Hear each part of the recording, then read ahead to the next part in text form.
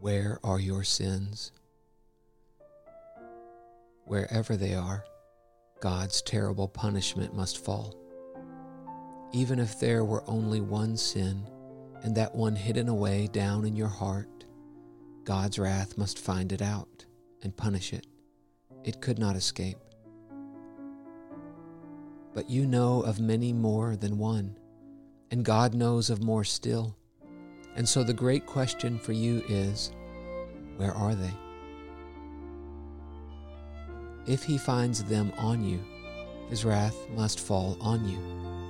But if they are put somewhere else, you are safe, for he loves you and only hates your sins. Where can that wonderful somewhere else be? Isaiah 53:6 tells you that God laid them on Jesus. Why did his terrible wrath fall on his beloved, holy Son?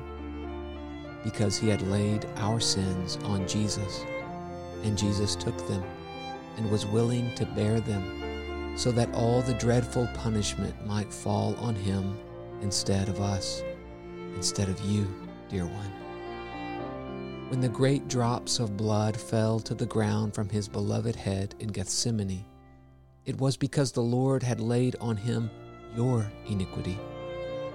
When he hung by his pierced hands and feet upon the cross, alone in the great darkness of God's wrath, it was because he was bearing your punishment, because your sins were laid upon him, so that they might not be found upon you and punished upon you. Satan will try to persuade you not to believe that your sins were laid upon him, and will try to keep you always doubting it. But God says they were. Which will you believe? Frances Ridley Havergal.